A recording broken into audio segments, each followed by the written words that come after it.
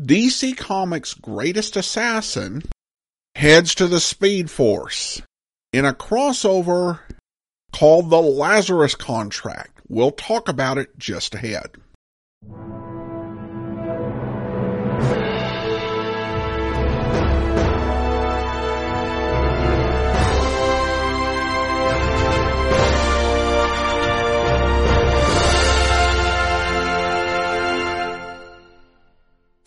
Welcome to the Classy Comics Podcast, where we search for the best comics in the universe. From Boise, Idaho, here is your host, Adam Graham.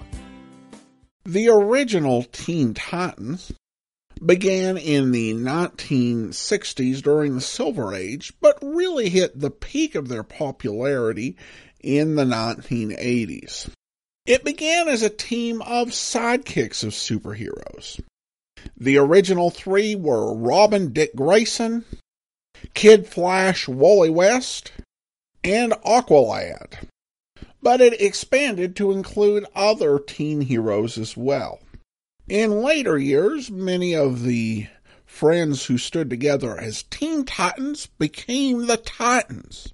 But then came the New 52 and the wiping away of the DC Universe, as well as the efforts to alter the timeline.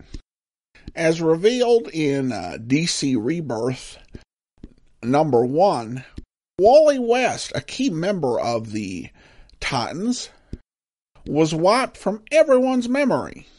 But he returned and he got the Titans back together, with the team now led by Nightwing and headquartered out of Manhattan.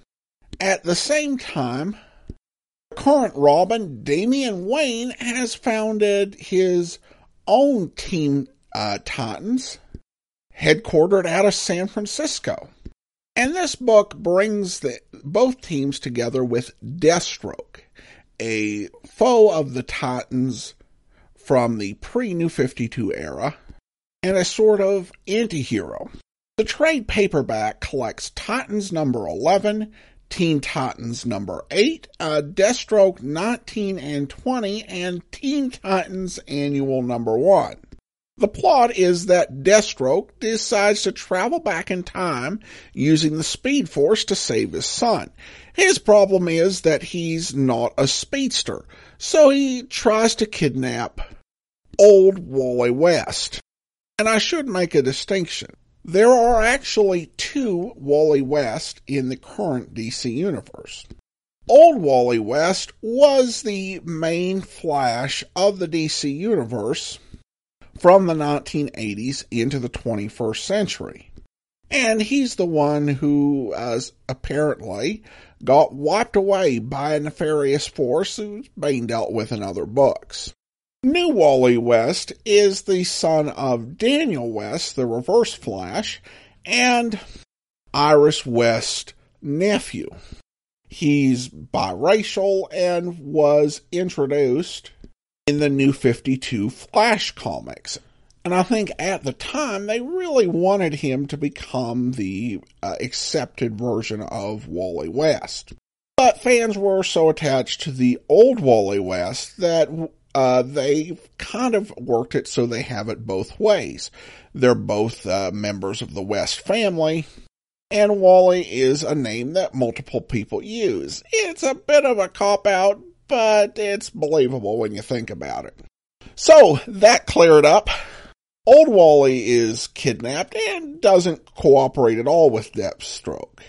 New Wally doesn't fully cooperate when he is also kidnapped, but it's enough for Deathstroke to steal some speed and be able to traverse the Speed Force, while also bringing both the Titans, of which old Wally is a member, and the Teen Titans, of which new Wally is a member, down on him.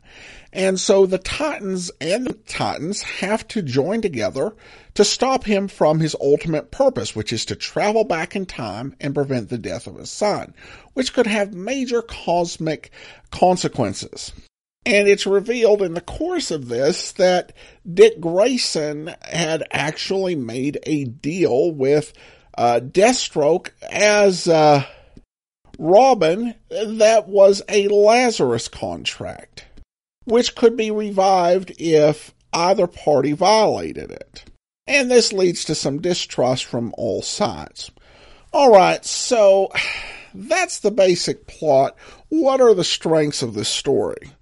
Well, as I look at it, and this is something, as I've looked at reviews, few have talked about, it's the character growth for young Wally West. I'm a regular reader of The Flash, and in that comic, young Wally West has a lot to be upset about. There's feelings of betrayal which, to be honest, are justified. His father was a supervillain who died in a mission with the Suicide Squad, and he really didn't even learn about who his dad was until after he was gone. And Barry Allen and the Flash kept this from him, and he also felt betrayed when he finally had Barry reveal that he was the Flash. A fact that he continued to hide from Iris until it was actually revealed to her. And young Wally wants a father figure, a male authority figure to care about and to be honest with him. And that's part of what makes him susceptible to Deathstroke. But he does go through a bit of growth in this story. He makes a key decision about who he wants to be, to really be a good man and to be a good hero. And he makes a good start of it in this story. He really turns the tide in the last issue in terms of deciding how our heroes will act and behave. Even though Robin remained the leader of the Teen Titans, it was Wally who managed to rally the team to do the right thing. And I was really proud of him at that moment, and I hope that carries over into the Flash book. Unfortunately, that's it for what I see as the big positive of the story. There are some characters who were not portrayed as well. Robin, Damian Wayne was one of them. He was simply awful in this story. I think a lot of the comics that I've read in DC Rebirth tried to humanize him, because the character comes off as abrasive, overly self-confident, a bit of a brat. But most DC Rebirth books have tried to give us a different side of him, whether it's in Nightwing or Super Sons or Superman, or in the first volume of Teen Titans comics. It gives you a feel that there is more to this character.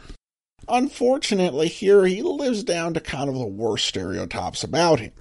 Some of this does make sense when he goes after Dick Grayson. As established in Nightwing, he sees himself as the heir to Batman and takes opportunities to cut Dick Grayson down to strengthen his own candidacy. Yet for others, it's just one case of cutting people down after another. Even when one of his own Teen Titans is going through a difficulty and he's challenged to comfort her, it's done in a really half-hearted, not particularly sincere way. The way that he handles Wally West, young Wally West in this story, is pretty awful.